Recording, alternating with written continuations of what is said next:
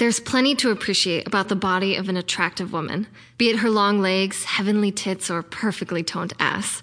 The thing is, a truly exquisite body is so rare that we almost never see it in real daily life. Sure, there are commercials, television actresses, and billboard models to whet our appetite for bare skin, but when it comes to the real world, that type of genetic prowess is almost impossible to find.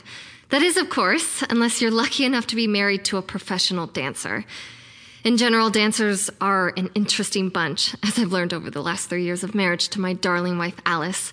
They run in a tight-knit social group and always seem to be busy. Although, when you ask them exactly what it is they're doing, the answer is always pretty vague. Working on something, my wife usually says before she heads out the door to her dance studio, which she co-owns with a friend. They teach lessons and put on all sorts of shows, ranging in dance styles that span the globe, but focus mostly on variations of basic hip-hop. It's a great artistic outlet for Alice, and she enjoys it a lot, which, of course, makes me a very thankful woman. Of course, there is also the nice bonus of having a lesbian wife with a body that's damn near supernaturally toned. We have a great life, and I couldn't be happier. What are you doing Sunday night? Alice asks me. Nothing yet, I tell her, sitting down next to my wife on our deck that overlooks downtown Los Angeles. The sun hangs low in the sky, casting a beautiful blooming purple across the clouds and causing the building to take on the form of powerful looming silhouettes. We sit out here a lot and watch the sunset, each in our own special deck chair. Usually we're both sipping ice-cold beers as we do this, but Alice has a night class that starts in a half an hour. I have an idea, Alice tells me, her eyes still transfixed on the beautiful urban view that stretches out before us. Oh yeah? I question, popping the cap off of my drink with a loud hiss. Tell me. My advanced class is doing really good, Alice explains. Like really good. Probably the best I've ever had. We're all getting so... She trails off, struggling to find the words. Close. That's great, I say, unable to keep myself from smiling at the twinkle in my wife's eye. I love it when Alice gets excited like this. So much passion in such a tight little dancer's body.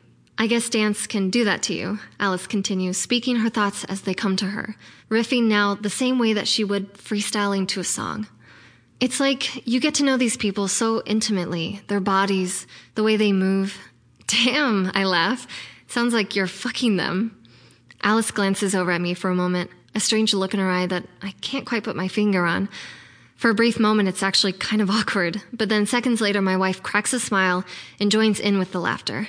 Yeah, I suppose it kind of is. Anyway, I was just thinking that it feels so weird when my class ends and my students just go away, especially the really good ones. I shrug. I guess that's just kind of what happens, right? That's what it's like when you're a teacher. Eventually, your students leave the nest. Yeah, I know, Alice agrees, but I want to see them off, not just shove them out and hope that they can fly. I finally can't help it any longer and roll my eyes in exasperation. Okay, enough with the metaphors. What's up? What's your idea? I was thinking that at the end of each season, we could invite my best students over for a dinner or something, Alice suggests. I'm just sick of getting so close to these people and then one day they're gone without a trace. I nod in agreement. That sounds like a great idea. So, Sunday then? Alice asks again. Sure thing, I'll be here. I tell her. Who's the lucky girl?